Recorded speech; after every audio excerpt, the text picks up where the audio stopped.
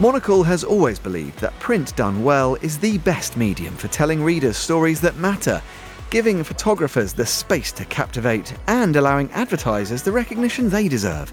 That's why we're launching the Monocle Summer Weekly newspaper, our latest adventure in ink and paper. There's something really exciting about the form of a newspaper because it is something which you don't mind if it gets a bit of sun cream on it, you don't mind if it gets waterlogged, it can follow you around for the day, it can follow you around for the week. So we thought that the month of August would be a perfect time to let people dive in every Thursday when it hits newsstand and can live across the entire weekend.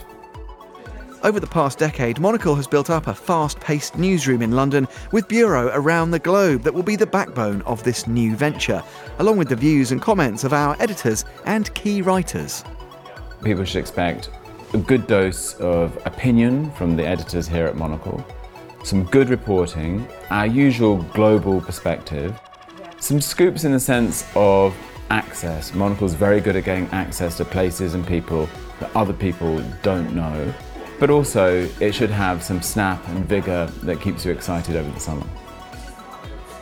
At a time when print is enjoying a welcome renaissance from book sales to magazine startups, this is also a time to look afresh at the newspaper. If we really drill down into why we're doing this, of course there's a business side to it, but there's a political component to it as well. Everyone is so down on newspapers, and what's been amazing about this is that we're showing that there is a new way of doing things. This is a format that still has a lot of value.